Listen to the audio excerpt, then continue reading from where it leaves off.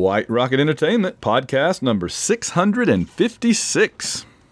The White Rocket Babylon 5 review podcast is brought to you by people like you, our Patreon.com family. To join the ranks and help us keep the show going, visit www.b5review.com. That's www.b5review.com and click on the button to become a patron.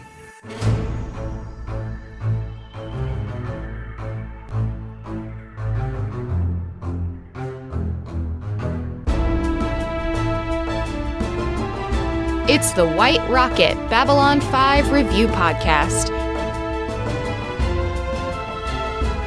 Reviewing the entire Babylon 5 series, plus Crusade and everything else.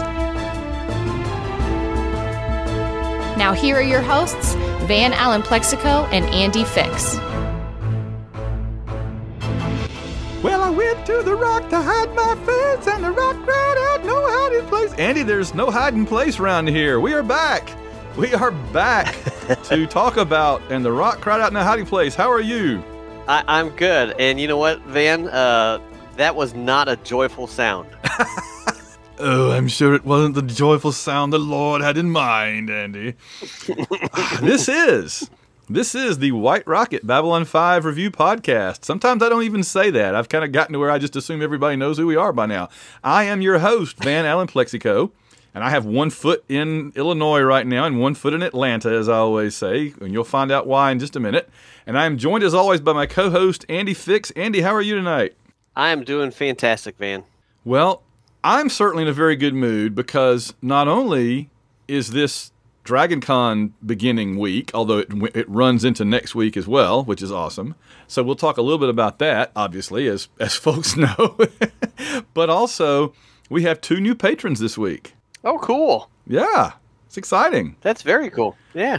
And lots of good comments from the Patreon page. So let me just go ahead and mention it now. One of the cool things about our patrons is they have cool comments and chats and stuff on the Patreon page, and I try to read what I can on our show every episode. And so if you want to join in the family, join in the fun, just go to www.b5review.com and click on the button Become a Patron. It'll take you to the Patreon page for this show. It's the White Rocket Babylon 5 review. I think it's White Rocket Reviews because we do other things too, but the main thing we do for that Patreon is Babylon 5 review. And we are almost to the end of Season 3. Can you believe it? This season has gone by super fast, I think. Yeah, it really has. So let's go ahead and get into it. I have a couple of announcements, though. First, let me, as always, check and see if you have anything you need to point out or let us know about. I don't. I'm good. Okay, good.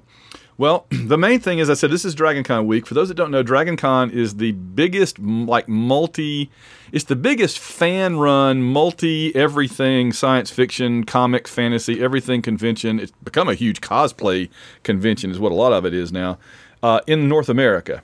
It doesn't have quite as many people every year as San Diego Comic-Con, but San Diego Comic-Con is really a corporate kind of thing where they show off new movies and, TV shows and stuff.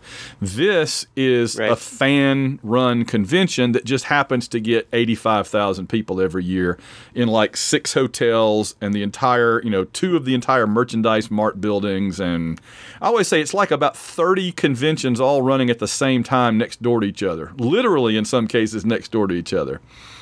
And I think they draw more people than the Atlanta Falcons do. Yeah, that's about right. They do, yeah. Well, and because they put on a better product most of the time. Oh, there you go. They'll make you spit your wine out, Andy. But this will be my 25th DragonCon. Holy cow. Yep, my 25th. And it will be like the 12th, I guess, that I have been an invited guest. And that is very exciting. Wow. So, yeah, go ahead. I'm doing the math here, Van. That means that you started going to DragonCon at the age of 10? No, I wish. I wish that were the case. That Mira's going to go with me again this year. She went last year. Mira's first DragonCon was before she was even born. And then her second DragonCon, she was in a stroller, and it was awesome because I used her stroller like a bulldozer to clear us a path through all the crowds to get to the escalators and the elevators and everything. So Mira had quite the DragonCon experience before she even knew it, right? Right. That's awesome. It is awesome. So she's going to have a good time. I was telling somebody at class today at my work that I think that Mira's favorite thing about Dragon Con actually is having the guest pass, the guest of guest pass that she, a lanyard, because that lets her pretty much go wherever she wants, skip the line and everything. So she has a good time with that. It really should only be used properly, but I think she kind of enjoys having, little skeleton key, you know what I mean, for certain things. So. But anyway, so if you're coming to Dragon Con or you're interested, it starts.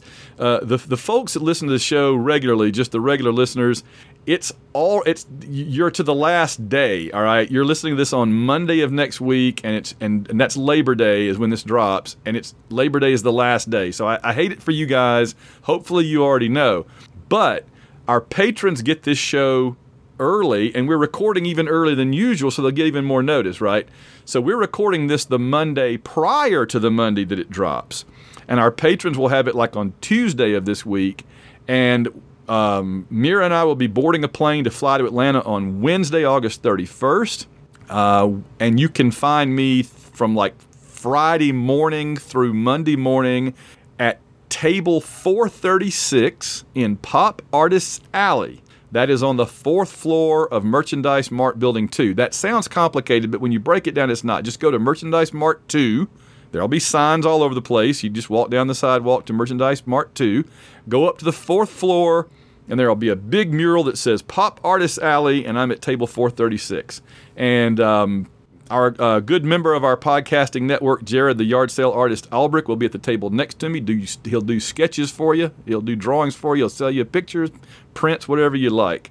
Also, Sunday morning at 10 a.m. in the Kennesaw room of the Hyatt Regency, I will be doing a reading where I will dramatically perform parts of several of my books, and I'll have copies to sell and to sign. We always have a good time at my reading, so that'll be fun.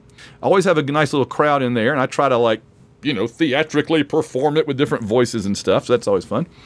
And then finally, and this is the one that's probably of most interest to most of our listeners, on Monday morning, right before the con starts to wind down, Monday morning at 11:30 in the Westin, which is the Atlanta hotel with it's the big glass cylinder from Sharky's Machine with Burt Reynolds.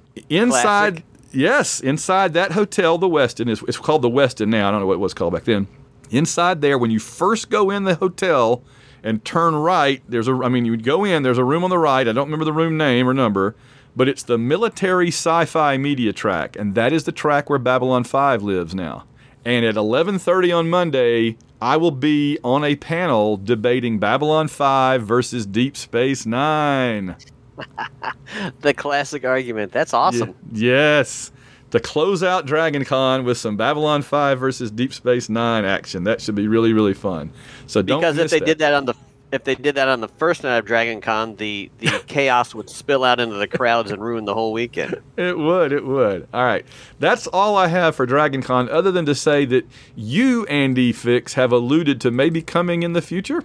I will be there next year, Van. I'm sorry I missed out on this year, but things came up that prevented me from making plans. But next year we will definitely we'll have a little party there. Oh, that will be so good. And let's go ahead for our listeners and our patrons and start thinking now. Come to Dragon Con next year. Andy and I will both be there. And whether we do it as officially part of a track or whether we do it separately, you and I can record a special episode right there with our listeners, our patrons that can come, and we'll let them have comments and ask questions and talk. That should be awesome. We got to remember to do that. Definitely. And maybe, just maybe, with the possible upcoming series being greenlit, if it does, there might be some guests there of the Babylon 5 variety, because the Babylon 5 coming back into the collective geek culture might spur some guest appearances of new or old cast members. So that would be really cool. That is true, yeah. What Dragon Con tends to do is the different tracks request different guests every year, and they kind of rotate around through different shows. So this year, the Military Sci-Fi track where Babylon 5 lives is also the home to the Stargate shows, to Space 1999, to Firefly, Farscape, a lot of shows like that have kind of a military angle to them. They're going to have a lot of Stargate guests this year. I know that Colonel Shepard from Atlantis is going to be there, and what's her name? The lady that was kind of like from another planet but joined up with them on that show. Taylor. I think her name was Taylor. I think I've watched 3 episodes of that whole entire franchise. Well, we got to fix that, Andy, because Stargate Atlantis is awesome. Stargate SG-1 is good. Stargate Atlantis is awesome, and Stargate Universe is just absolutely fantastic. So, really, I think I've seen the half of the first season of Stargate SG-1, and I think the only thing I know of Stargate Atlantis is that it has Aquaman in it. Yeah. Oh, Jason Momoa. Yeah, he's on there too. Yeah, that's his name. Ronan Dax, man. Ronan is awesome. Him and his big gun. He's fantastic. All right. I'm going to go ahead and put down a note that when we finish Babylon 5 at some day, Stargate Atlantis is one of the shows that I would kind of like to put in our queue. We'll see. There's other things we can do. We're talking about doing it. We talked about The Expanse. Mm-hmm. Maybe we can mix and match. Maybe we can alternate or something. We'll come up with something. But just throwing it out there. Just throwing it out there. I'm totally open. All right. Well, we'll see what the listeners want us to do. We'll see. All right. Let's go ahead and get into the show. Again, as I always like to point out at this point, we don't have commercials on this show at all. We don't drop ads into the middle of, other than me talking like this. www.b5review.com. Become a patron. You get as this week you're going to get like a 6-day early access to the episode. You get to leave comments that I read on the air and questions. And maybe other stuff, right? We continue to add new things. So I do want us to do a video here or there that we can post up. We did the card game video for the patrons. So they got to see us play the card game. All right. So once again, let me remind you, we save spoilers to the end after the spoiler section sound effect, which is the jump gate. So this episode, we have 320, and The Rock cried out, "No hiding place." All right. As always, we only have one episode this week. We only have one episode this week and one episode the next 2 weeks for sure. And we may carry that forward because season 4 is kind of a one episode per episode season, a lot of it, right? It's kind of a doozy. Yeah. So, as always, do you want to kick or receive? I mean, do you want to receive or do you want to defer to the second half? I will defer till next week. I want you to take this one. All right. I always just cheat and use the Lurker's Guide. So here, but I'm going to throw in a little bit more.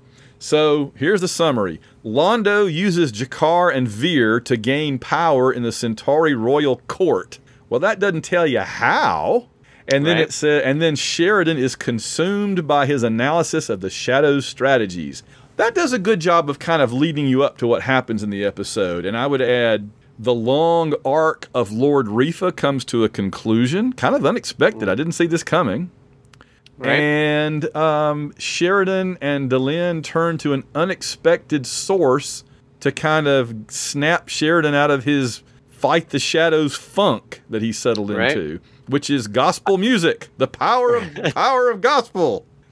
I will say that the actor who played Lord Rifa did not see his end coming quite so soon. No, right. All right, we'll get to that.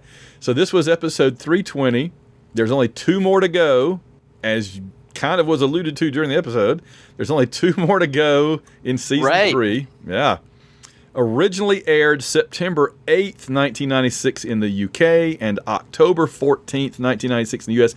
I'm telling you right now, Andy, if the next 2 episodes aired like a month earlier in Britain, and I don't remember offhand, but we'll find out as we go, I don't know how Americans stood it. Can you imagine having to wait a whole month knowing the British had seen the end of season 3?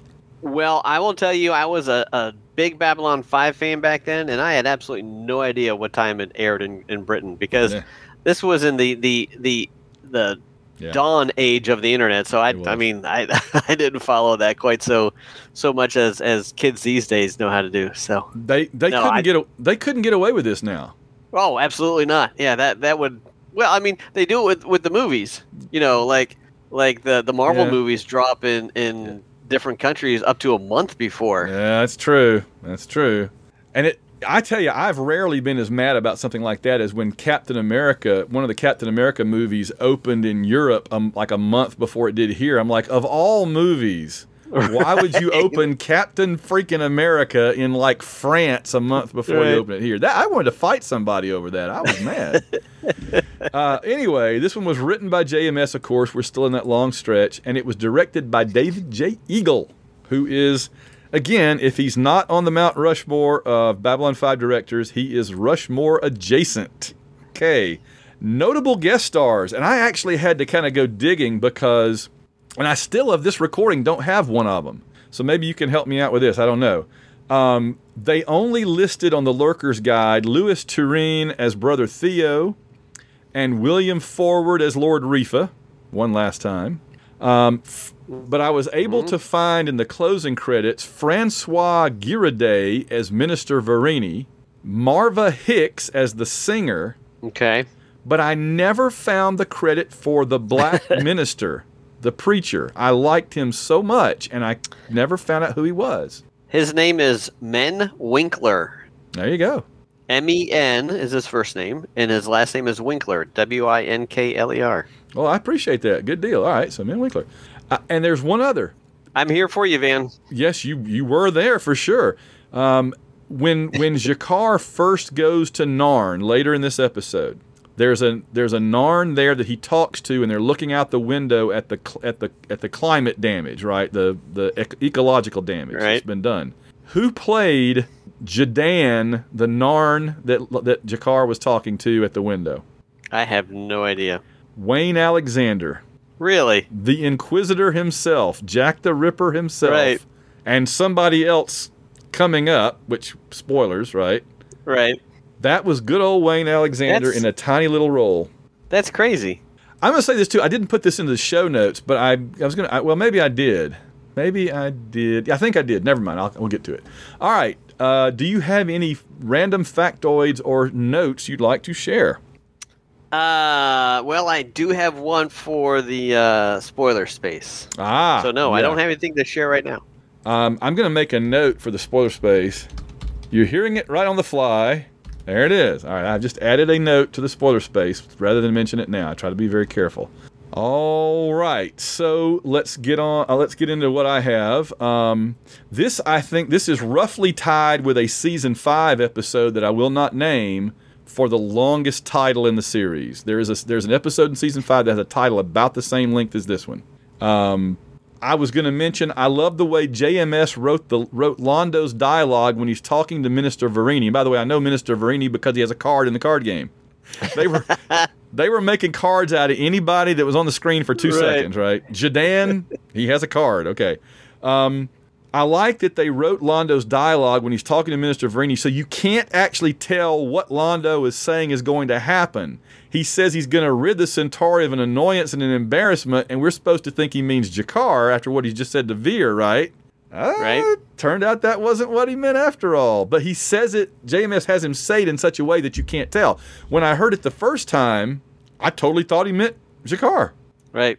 But you go back and listen knowing what we know now, and you're like, I see, Very good. He's pretty sneaky, that Mollari. He is.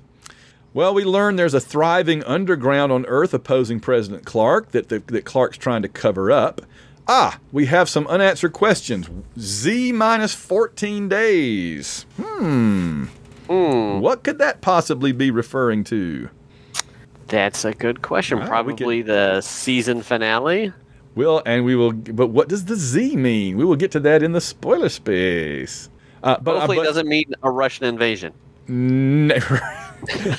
The season finale aired 2 weeks after this episode. If that tells anybody anything, that's not a spoiler. That happened years ago. But the season finale aired 2 weeks after this episode, and it said Z minus 14 days. So draw your own conclusions. All right, here's some unanswered questions. Why didn't Delenn inform Sheridan of the fleet of White Star ships before now? Did she just want to make it a big surprise? Yes. Okay, I like it. I'll go with that. That worked for me. That one's now been answered. Delenn, it's our 2-year anniversary of knowing each other, and so I got you this ring. Oh, John, I got you a fleet of starships with Vorlon technology. You win, Delenn. Taking the ring back. How long have the Minbari been building these ships? And Nehrunes mentioned something about it in retrospect in Grey 17 is Missing. I think they were built by the workers and the religious, right? The warriors didn't have anything to do with it.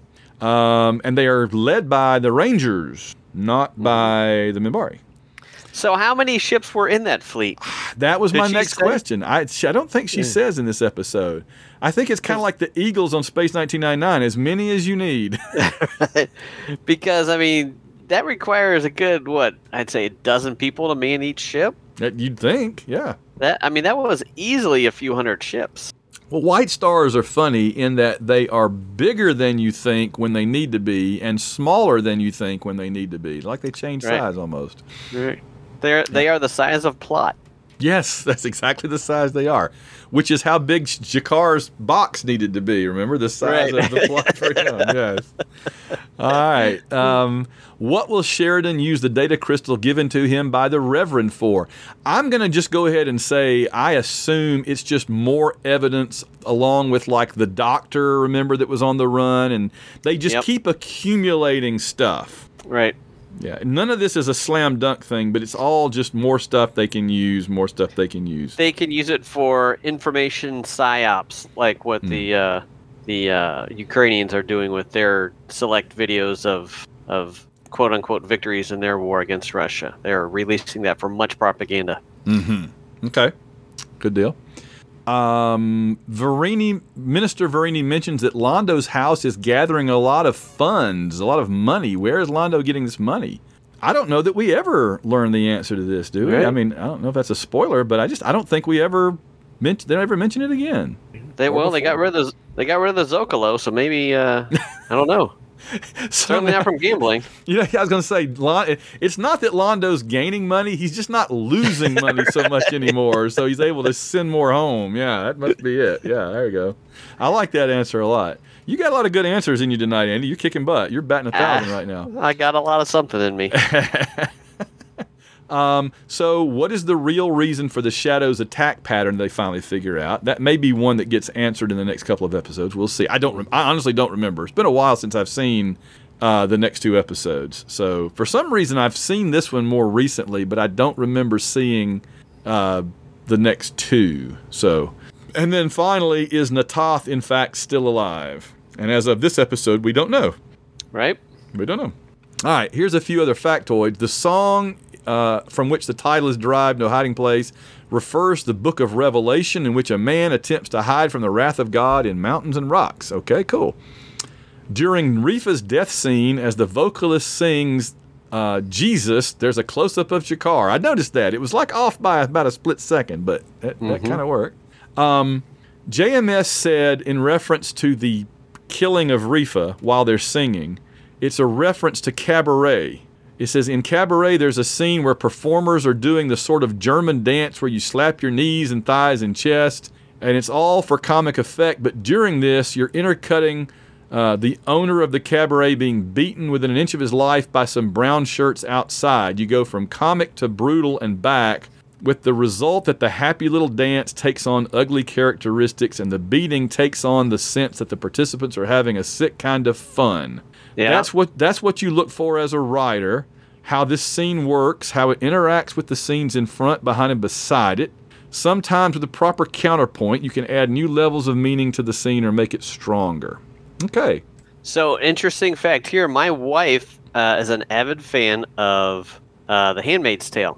Okay. And she said the final episode of the last season had a very strikingly similar scene where, no spoilers, and I mean, in case you watch that show, you should probably have watched that by now, but there is a scene in there where one of the main antagonists is running for his life from a group of women, and everywhere he turns, he's running through the woods, everywhere he turns, every tree he goes around, there's another group of women there chasing him, and it's juxtaposed with an upbeat pop song. So they're playing this pop song from the 80s.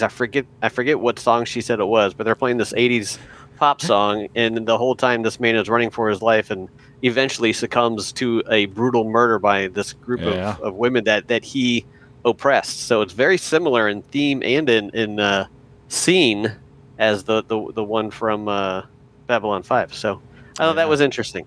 So I wouldn't be surprised if there was a connection there for sure. Right. I should mention to my wife, to the fans listening here, that my wife is now watching the show with me and taking her own notes. So I thought that was fun. We have a convert. That is awesome. And you mentioned that before we went on the air, and I said, I'm so glad she watched this episode because this is a good episode. Right. This was a good, solid one, and there was a lot to like about it and to get interested in about it. So that's fantastic. I feel really good to hear that. I was going to say he was probably singing, and I went to the trees to hide my face, and the trees cried out, no hiding place. So yeah, it could have been a little connection there. I don't know. Let's see. Somebody asked JMS, will 500 Narns die in retaliation for the death of Rifa? And JMS basically says no, because this was kind of like something they want to cover up more, so they don't want to advertise it.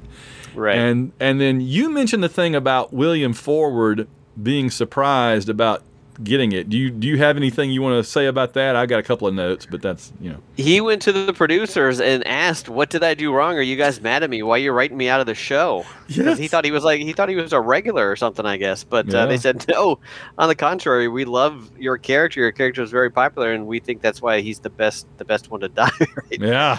Because, JMS said, the one of the reasons we killed him off, so abruptly and unexpectedly is because he wanted to show that anybody could die at any point in this series now. I mean, it's open season on even fan favorite characters. Well, I mean, we lost Kosh and we lost Rifa. That's, you're starting to get closer to the center. And let's not forget Warren Keffer. Yes, that's right. And we lost Talia, but she did or didn't die, depending on how you look at it. Right. Yeah, it's true. I wonder who else could be Death coming to visit.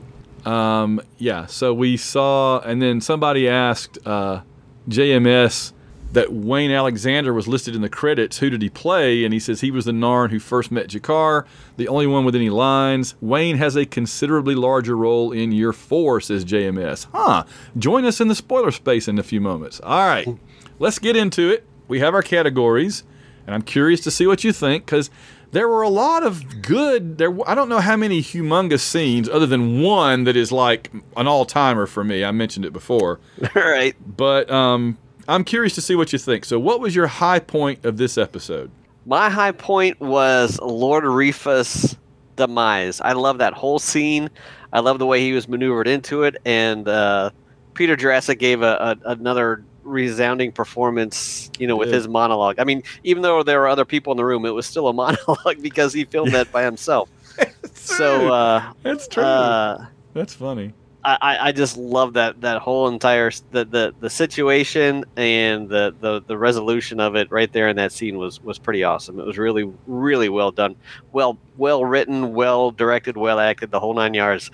I don't know if you noticed or not, but there's one point when Londo walks through the projection of Londo passes through where G'Kar is standing, and G'Kar kind of shivers. Yes. And there's another one when Londo swings his arm around while he's talking, and Rifa kind of involuntarily flinches away from him. Yes.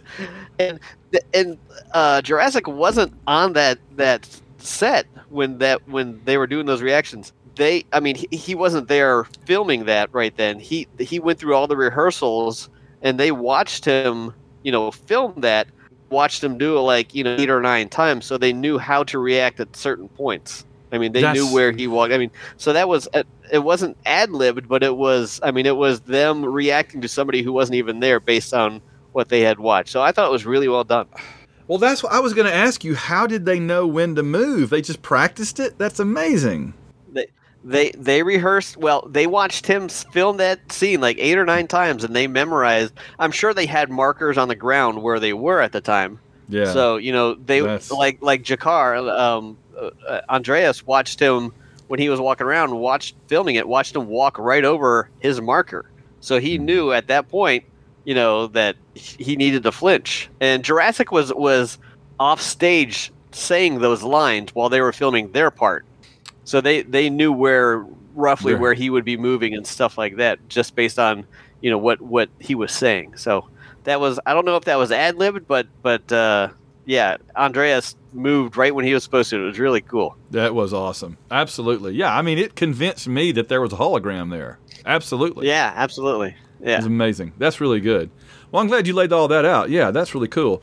My high point of the episode is not only the high point of this episode, but for me it's the high point of the entire series and possibly the high point of all of space opera ever. Because awesome. At the end of this episode, we get a moment where basically the king and queen of the galaxy kiss in front of a window behind which is a giant fleet of starships that they are in command of. That is the most space opera scene ever filmed by man. And I love it. I love those characters. I love them together. I love their giant fleet of ships. Those ships are my second favorite spaceships of all time. It is the greatest space opera moment in history, I would argue. Boom. In good sci-fi tradition, only one of those two characters kissing the other was kissing the other character for the first time. That's right. Oh, my head hurt. Let's don't go down that path again. I don't want to get another headache. And then I'll just be reminded that how insane you are, and we'll have to start all that up again. Oh, no, I'm going to make Andy die. Oh, sorry. Every time Andy takes a drink of wine, he antagonizes me into saying something that makes him laugh. So, all right, we'll leave it at that. But I think those are definitely two very high points. There's no doubt about it. There's some dang high points in this episode. All right, what is your... And we've kind of gone to low points being like points that are depressing rather than points that are just not well done. And I think that's fair enough for this part of the series. So what is your low point of this episode? Right. Low point for me was Carr experiencing the destruction of Narn in person for the first time. That was rough. I mean, he had to hold the mask over his face of all the topsoil that had been blasted into the atmosphere. That will be there for what, 70 years, I think they said, or something like that. Something like many years. So I mean that's that was and just so subdued and just distraught by that, and it was pretty sad. Yeah, I had that one, but the other one I had was Londo forcing Veer to betray G'Kar. Now, we know in hindsight later it wasn't as bad as it seemed, but the way that Londo talked to to Veer, the way that Londo talked to Veer to make him do it, and he was tricking him into thinking he was, to me, that was like the low point ever for Londo. Again, I know it was fake, but at the time, when I didn't know that, I thought this is the absolute bottom of the barrel for Londo. If this is how Londo is now, I don't even want him to be redeemed. I want him to be crushed like, I want Mr. Morden to be crushed or whatever. So I was very relieved later when we find out he had to do that because of the telepath. Right. And I initially had that as my low point because that was rough to watch. Yeah. Even knowing how how it all turned out and why he was doing it more to protect, Veer and their subterfuge that he had to do it. But it was tough to watch. Oh yeah, absolutely. It's still, every time I watch it, even knowing now that it's a trick, I still just kind of recoil in horror when he does it. All right, so your wife was watching it for the first time. Did she kind of look at you like, what the heck, man? She did, but she doesn't know Londo like we know Londo. She doesn't know Londo, first season Londo at all. Right. So she knows Londo as kind of like space Nazi Londo. Yeah. So she was like, man, she thought for sure he was a complete jerk. Mm-hmm. She did look at me and she's like, does he even like that guy? Why is he being so mean to him? And I explained, not the reason why he was doing it, but I explained, what he had been through, kind of a quick recap of his character arc and why he was, being a jerk to Veer. So, yeah, she came away with, man, that Londo guy's pretty evil. She thought he was the main bad guy of the series. Well, it's funny you say that. I've got the I can't think of his first name. Peter Fleming, maybe. A lithograph movie poster of Babylon 5 that he did, and he said in his commentary about it, he has Londo in the back like Darth Vader's head, and he said I needed a villain, and Londo seemed like the one I should put there because for a lot of the series he's kind of the heavy, which we never would have predicted in season 1. Right. Yeah. What about most Babylon 5 scene? Oh, it has to be the first kiss. That was just spectacular. It was pretty darn cool. I mean, that was, like you said, it was the king and queen of the galaxy coming together. I mean, has been the focus of the whole series, is the uniting of the Minbari and the humans, and it sets the whole future out as well. So, and then the whole fleet of White Stars was really freaking cool. Gosh, so great. Yeah, it was a not just a, like you mentioned before, not just a great Babylon 5 scene, but it was a great scene in science fiction television history. Yeah, I wish they had done a scene in Space 1999 where Commander Koenig and Dr. Russell are kissing while a bunch of eagles fly by outside the moon base. That's the only thing that could have been as cool as this, and even it wouldn't have been as cool as this. We just kind of They never had more than 4 or 5 eagles at a time. They just kept making more. I mean, when one blew up, they would replace it with 2 more. Eagles are like Doritos. They'll make more. Just crunch all you want, right? They'll make more. And they did. Boy, they crunched a lot. I can't remember how many times they said, take Eagle 1. I'm like, you blew 3 of those up in the last 5 episodes. Come on, how many Eagle 1s do you have? They just keep getting promoted. They did. I think so. Eagle 1 by the end of the series started out as Eagle 27. It did. 100%. 100% accurate. All right. For most Babylon 5 scene, I just kind of flipped with you. So I have the death of Rifa. And, they both work. Those are the two like right. Emotional moments of the show. Favorite character moment. Yeah. You know what my second most Babylon 5 moment choice was? Hit me. And it was a very minor scene right at the very beginning when they're lining up all the telepaths and shipping them out to fight on the different ships for the League of Non-Aligned Worlds. That was very Babylon 5 because they're building an army, against the Shadows. So I thought that was pretty cool. Yeah. So I'm sorry, what was the next one? The favorite character moment. I had a hard time choosing this one. I did too. You know what? I have written crud. I did this a few days ago. I have written down, I am helping you. Who said that to who? I should have taken better notes. That's awesome. I love that we have another unanswered question coming out of the notes. That's fantastic. Another unanswered question. Why did Andy say I'm helping you or something? Who said that? God, I don't. Well, I want to say that was the the minister talking to Sheridan, because I loved that scene. Oh yeah, I thought that was a really good scene. The sweep and in the house. I want to say, right. I want to say that was the scene. I can't say that for sure though. So we'll keep chatting, and I'll see if I can't jog my memory a little bit. No, that's funny. I like that better even. Cause I got several, so we'll hit them all here. All right, I got 3. Go ahead. Right, well, actually, I got more than that. John and Delenn several times during this episode have a wonderful character moment. Obviously, the one at the end, but also earlier on, which I'm going to get to in funniest moment. There's several good John and Delenn moments. A lot more than usual in this episode. All right. Right. Then Veer has some big moments in this episode because he's depressed and everything. And then Londo and G'Kar together and separately have some amazing moments. There's just too many favorite character moments in this episode to really cover them all. Right. And then there's the one you can't think of. I just found out what it was. Oh, yes. Hit us. Let's go. All right. It was when Will Dexter was talking to Sheridan, and he said, because cleaning up your place helps forget what a mess I've made of mine. And when I sweep my floor, all I've done is sweep my floor. But when I help clean your place, I am helping you. And that was the Reverend's wife, when they first started dating, talking about helping him clean his apartment. And that is such a cool. It's just a cool turn of phrase, and it's a cool emotional moment. I mean that.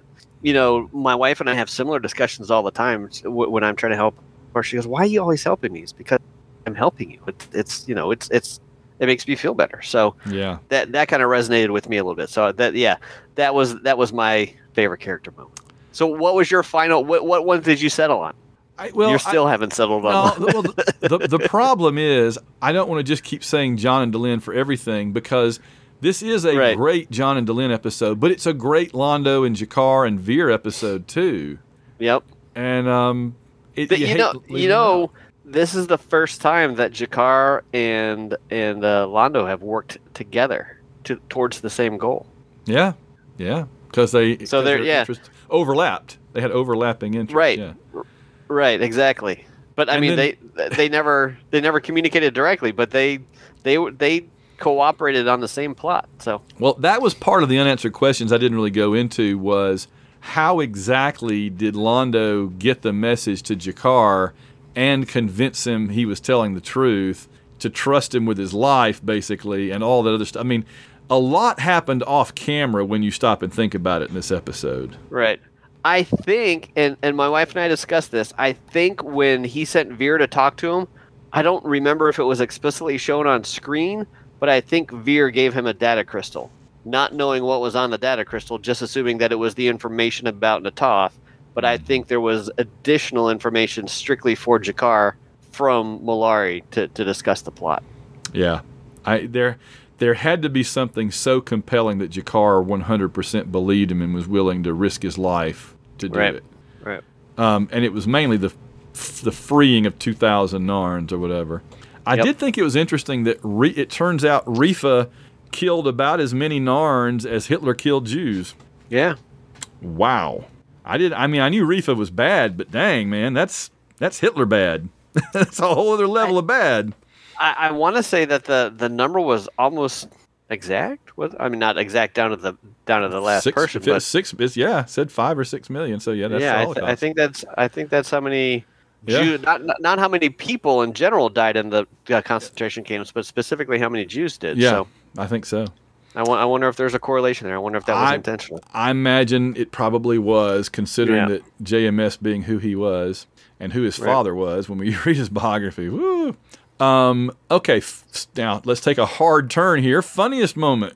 That was awkward. Funniest moment was when the religious leaders came from Earth and disembarked onto Babylon 5, and they were sparring back and forth with Brother Theo, and Brother Theo mentioned the Lord likes, or I forget the exact turn of phrase, but he was cracking on the Reverend's singing ability. That is not what the good Lord had in mind when he said joyful.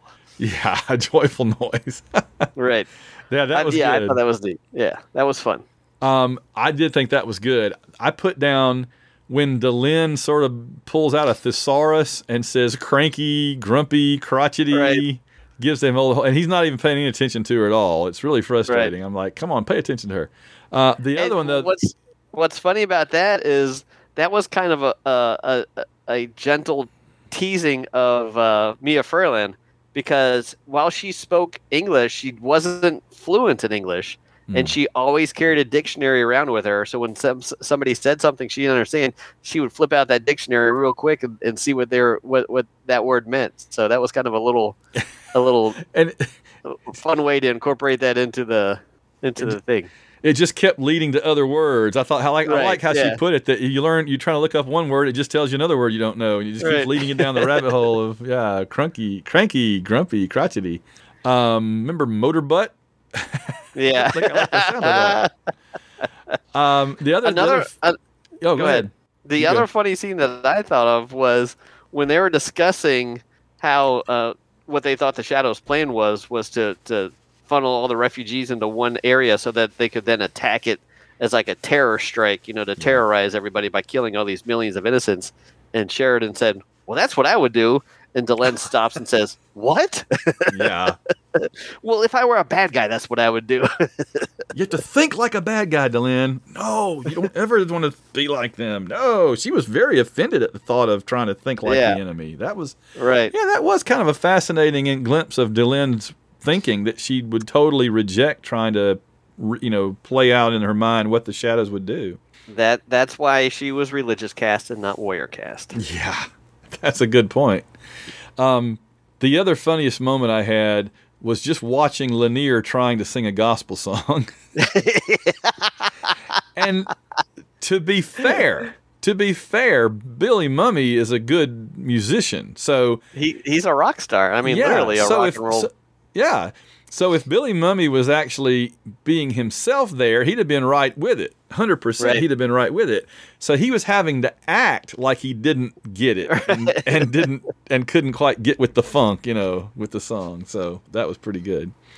All right, here we go. Who won this episode? I had a couple choices, but I think, oh man, it came down to Sheridan and Londo, and I went with Londo because I think Londo actually set out to play a game and won it, whereas Sheridan just got a prize at the end, like he reached down and out came a prize. But I think Londo calculated right at the bottom of a cereal box. There it is. I think Londo's the one that put a game into motion and played it well and ended up winning.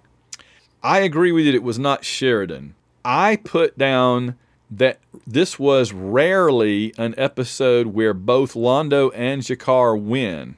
Good point. And in a way, by working together, although it really wasn't G'Kar's idea, but he was in on it. So usually either one or the other of them wins. It's not very often they both win. So that was nice. Yep. All right, well then, who lost this episode? And I think we all know who lost this episode. I think Rifa clearly lost this one. Yeah, he was the biggest loser in a while. Right. When the last thing that is said about you is leave the face and head intact so they can be identified, that's not a good thing you want to hear right before you... with him right there in the room, that had to be a little bone-chilling. Good gosh. And they went to town on him, too. And G'Kar just turns and walks away while the Narns are pounding away on him. Right, and that was almost identical to that scene from The Handmaid's Tale. Okay. Where the main protagonist watched the whole thing happen and turned around and walked away. So. Yeah.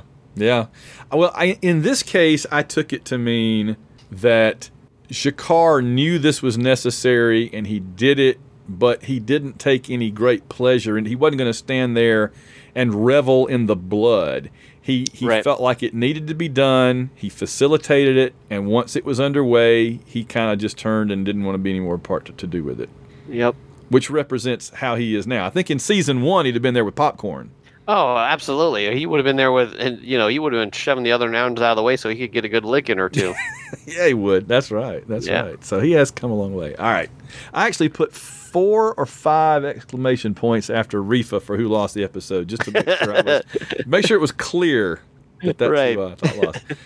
Oh, here's always the most interesting moment of every episode, Andy. How do you rate? We rate on a scale of 0 to 5, and we do 0.5s. So where does this episode rank for you? This one was one of those where I could go either way, up or down. It was right at a 0.5. Yep. So I ended up giving it a 3. It was between a 2.5 and a 3, but I think the big scene it was a solid A plot. I thought the way it all played out was really cool. The B plot was more of an extended character moment than an actual plot, but I thought it was a really strong character bit, and the payoff at the end of the B plot was really super cool. So all that combined, and having Rifa and his eyebrows together in the same episode is always worth a 0.5. So this one came out to be a 3. It wasn't a huge story or an action-packed story or anything like that, but it was a solid story, so it gets a 3. I agree with everything you say. I was just bouncing between a 3 and a 3.5. I'd probably just give it an extra 0.5 for that moment at the end that's so great. But it was a very impactful episode. You lose a fairly major mid-level recurring character in it, Yep.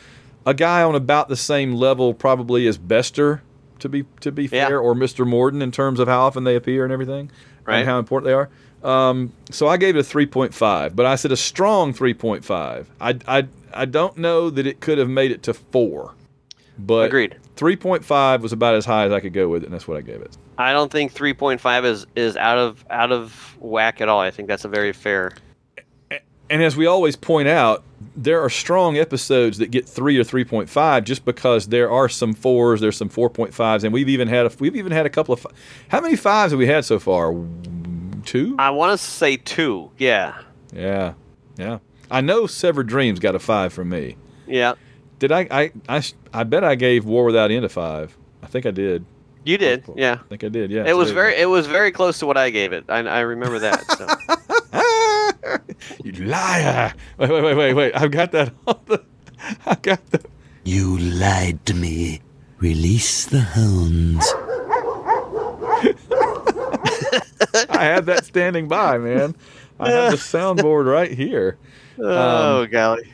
Well, in any case, that was that episode. That was in the Rock Crowd No Hiding Place. We do have patron comments and questions and stuff here. I'm going to run through real quick, and then we have spoiler space. So we're not quite done yet. We have to thank our patrons who went to www.b5review.com and clicked on the button to become a patron and signed up to help keep the show on the air. They include, as of this recording on Monday night, August 29th, 2022, they include our great patron Allison Rich and Colonel Dad, and I have a comment for this, but Emma Jane Alexander, not EJ Alexander anymore, I'll explain that in a minute, Leah G., Lisa Alexander, Psy rating P30, wow, that's impressive, Dragon Con DeLynn, Emmanuel Seaman, Lady Sif is one of our new patrons this time, Mond06, Michael O'Connor, Stu Parker, The Geek Boy is one of our new patrons this week, Heather and Yancey Steingraber, Ice Cream Clone with a Boba Fett head, Michael Halbrook, and Zaha Doom Patrol. I like that, Zaha Doom Patrol. That's good. All right. So, and by the way, as some of you have figured out, you can put any name you want to into the name on Patreon, and that's what I will read.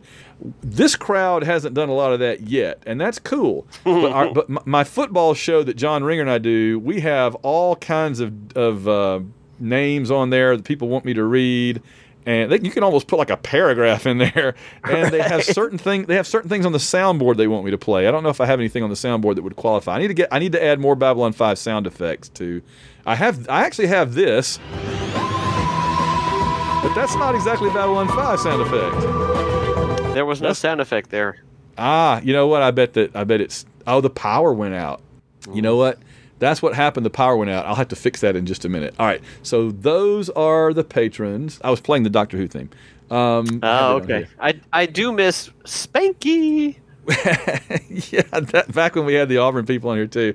But yeah, we have the Doctor Who theme because when we talk about somebody's in the college football transfer portal, we play this as the portal theme in the background. So anyway, so here are some of the comments from. Wait a second. I want to fix that because I don't want Andy to not hear what's going on, and I have to click a button here, y'all. Stand by with me. It has to go to voice meter output. Aha. You know, Van, I think there's a very small segment of fans that know what the college transfer portal even means. It's probably not a lot of Babylon 5 fans. Well, here's what Andy missed a second ago. Now he hears it good. Okay. There you go. So there's the only. That's classic. It is classic. I'm going to add more Babylon 5 sound effects as we go along. All right. So here comes the comments. Colonel Dad says, Flash Gordon trope theme song, John Sheridan, King of the Impossible. And he says. I will mention, before we that just jogged a memory, the Centauri guards. There was 2 different guard uniforms in this particular episode. And they both looked straight out of the Flash Gordon wardrobe. They do. They were awesome. They do. You're right. I hadn't thought of that. Yeah. Okay. All right. Oh, I also have this sound effect. Not for while you can, monkey boy. That's always a classic right there from Buckaroo Banzai. Colonel Dad also said maybe the Vorlons sent a military Kosh, I guess Ulkesh, to B5 because they knew the war was at hand and wanted like a more military representative there to see how the humans and other younger races were conducting the campaign. I'll accept that as much as anything I could think of. That tracks for sure. Sure, yeah. All right, we have a new patron, the Geek Boy. Hey guys, I'm a member of a fan group that does a weekly B5 retrospective, and since I discovered your podcast, I've started using some of the pearls of wisdom, as well, I guess, from our show, as well as considering some of your POV's point of view on episodes where we differ. Finally jumped in and became a patron. Glad to support you guys. Keep up the good work. And if you're so inclined, look us up on Facebook at Fanboys918. Thanks again. Love the show, the Geek Boy. So we appreciate that, Geek Boy. We appreciate that very much. He also That's very cool. I love the fact that our conversation is spurring others' conversations. That's great. Yeah, that's great. He also says, my daughter loves Grey 17 is Missing. And before you ask, she is an adult. She's actually 31 And she gives it a pass because of the Delenn Ranger 1B plot. But yeah, for my money, it depends on the day of the week and my mood for which is the worst episode of the series, Grey 17 or TKO. I can answer that question. Double die. Double die. Double die. We love it so much. To his point, there is no single episode of Babylon 5 that is just trash from beginning to end. No. Because there's usually 2 or 3 different plots going on, sometimes 4 or 5 different plots going on, yep. And the majority of them are going to be good. So this one had a super strong B plot and just a really weak A plot, and so it gets trashed for that because we're comparing it to the rest of the series. But yeah, it is 50% of the episode is fantastic, and if it were paired with a stronger A plot, it would have been a top tier episode probably. Sure. Yeah, 2.5 to 3 for sure, yeah. Yeah. Let's see. Allison Rich, longtime supporter Allison Rich says, Grey 17, just like TKO, is not entirely without merit. So there you go. You and Allison, as always. Allison she is sharp. So, yeah, she knows her business for sure. Y'all are always on a wavelength. It's interesting. Yep. Says the A plot's pretty bad, but nothing B5 is truly awful, which is exactly what you just said. Andy had not seen your comment, Allison. That was entirely his own thoughts before I even read it to him. So, yeah. Allison also says, regarding We Are All Kosh, could it be that this is what the Vorlons call themselves? For example, Finland is Suomi and Japan is Nippon. They are Vorlons to us, but Kosh may be who they are to themselves. Our original Kosh was being perhaps a bit extra enigmatic by going only by the one name. For all we know, his real name could have been Bob. To which I say, hi, Bob, and see if anybody out there gets what I'm referring to when I say hi, Bob, in a science fiction show. Andy, you probably don't know the reference yet, but you will. I don't. Wait, have you started watching For All Mankind yet? I have not. Okay, you'll get it. Hi, Bob, you'll get it. All right. I'll just put it this way. There's a podcast about For All Mankind, and the name of the podcast is Hi, Bob.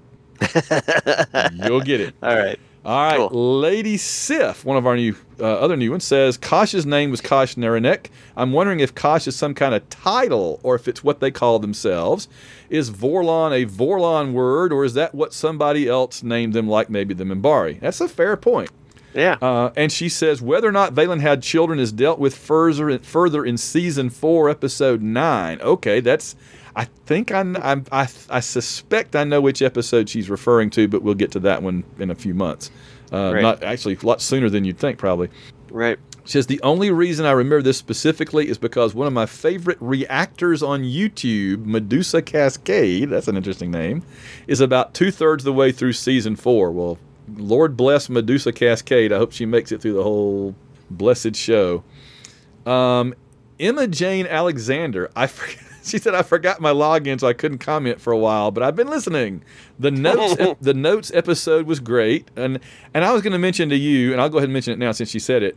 I feel like there are episodes coming up that we need to do another couple of those episodes. And hopefully with you around, I won't have to do it by myself, but I feel like we could do some subsequent, like, catching up on the notes episodes coming up, since there'll be a lot to say about 322, probably, for example, 406, a few others, right? So maybe we'll do another one. People seem to like that one, and I don't think they liked it just because it was me talking for an hour. I think they just liked the format, and so we can mix in a few of those. You know what I mean?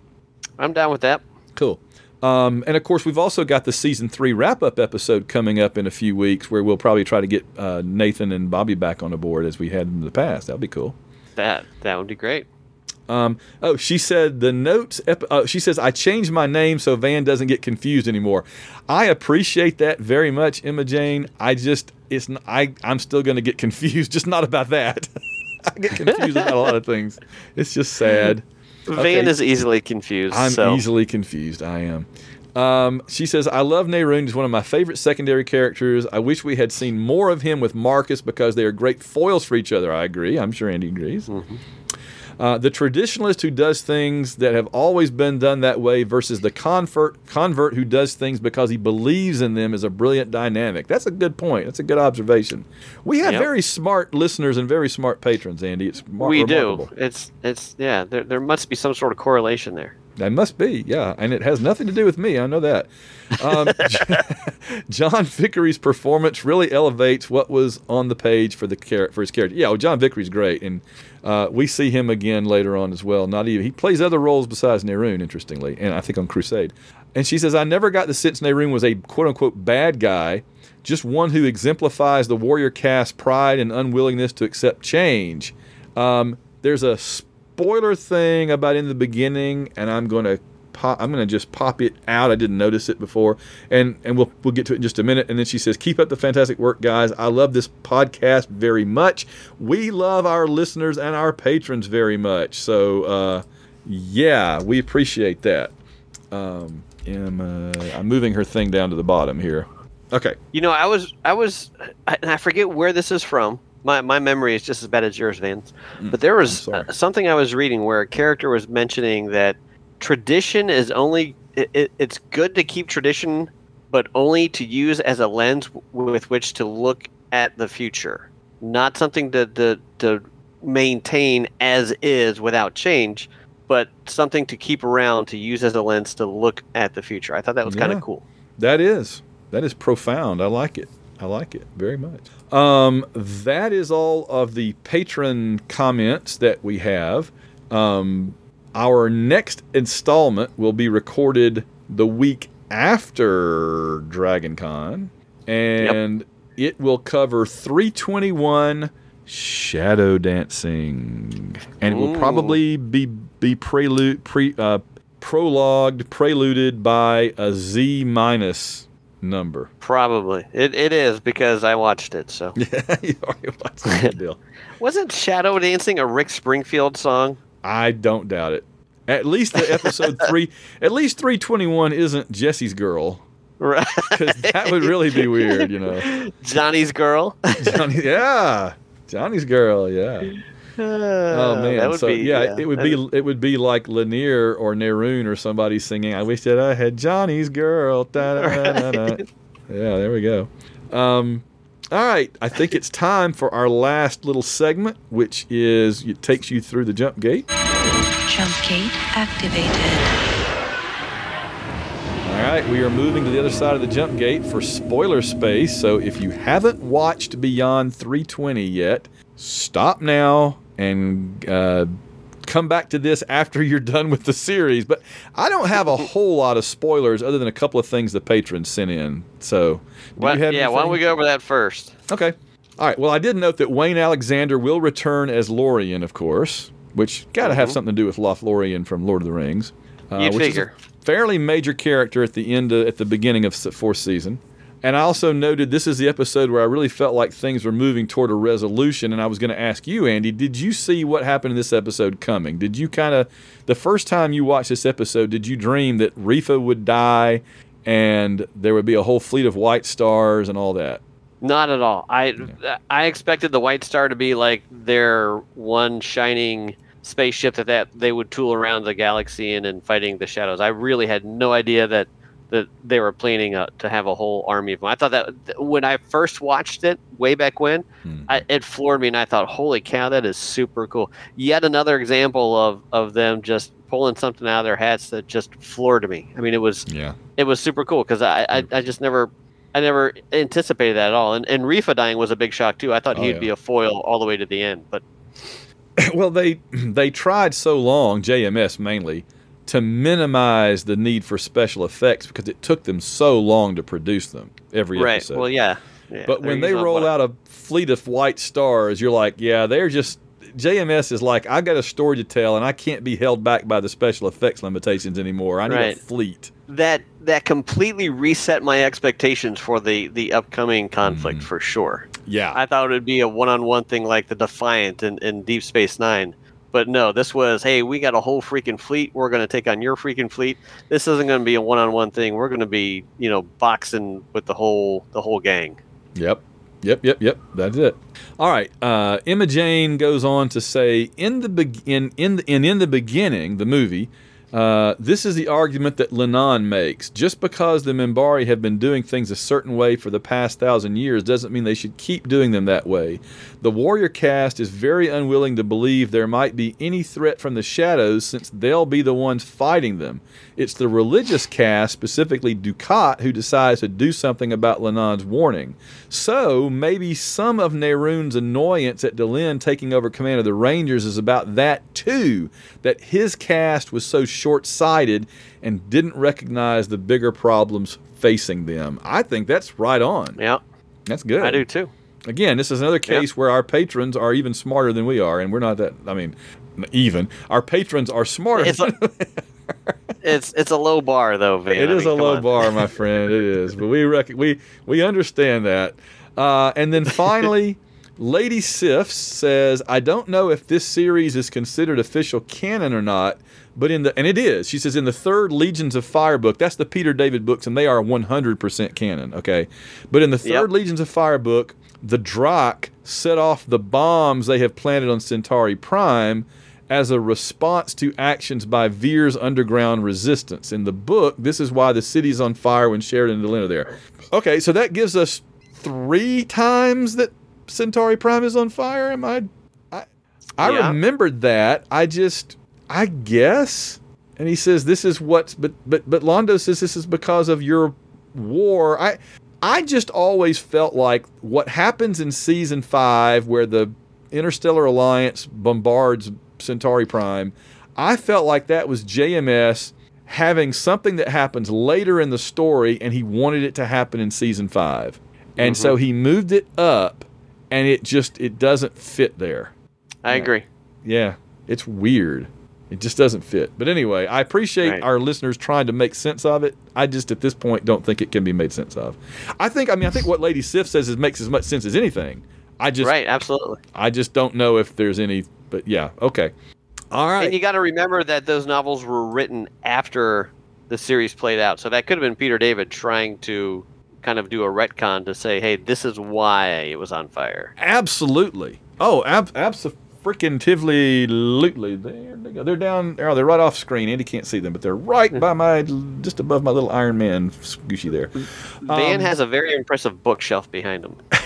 We got to do, maybe we'll do like a live show or a video show or something and actually record our video of ourselves doing this show one of these days. I don't know. Yeah, and I'll invite my cat. It'll be a party. You have your cat and your glass of wine. I have my bookcase and my drink, or tonight my beer, but usually my whatever. And then, and people can kind of figure out what I got behind me back here. I got the history shelf. I got some Warhammer stuff. I got some Marvel DC stuff. I got Boba Fett.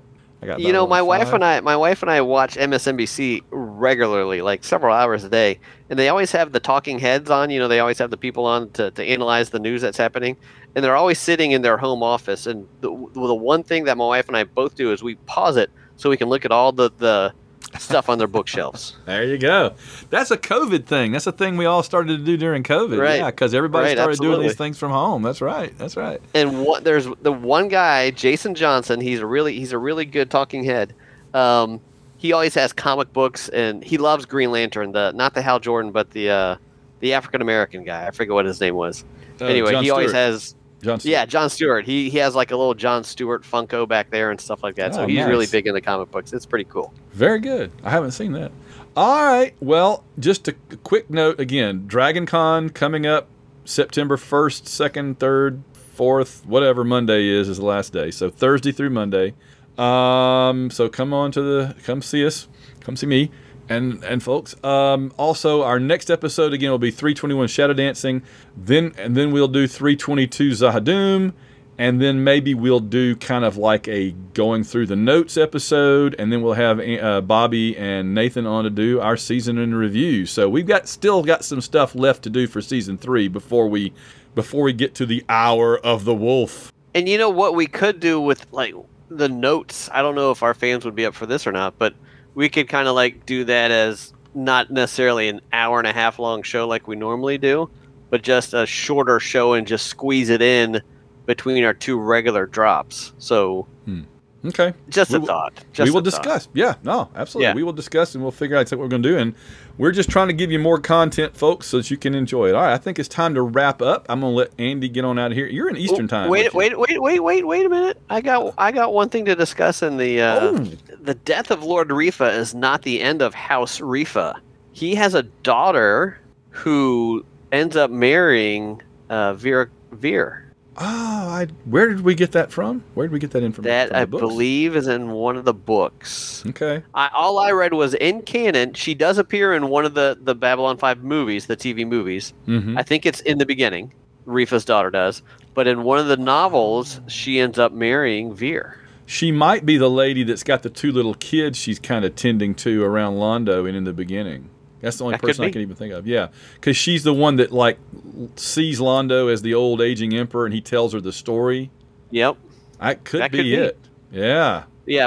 The source I read just said in canon, Lord Reefa's daughter appears in the series in this, and also later she marries Veer. So and Veer would rehabilitate her back into being honorable, respectable, or whatever. I guess. Right, along with the lady space Nazi. Ah. He man, talk about pestilence, war, famine, and death. Veer's going to be married to Hitler and Stalin and Mussolini's daughters or whatever. Good Lord. Well, on that note, I think I will let Andy go to bed, and I'm going to have to do some editing here, and we'll get this show up for folks as soon as possible. All right, that sounds good, man. We'll see you. Have fun at Dragon Con. Say hi to everybody for me. We'll do it.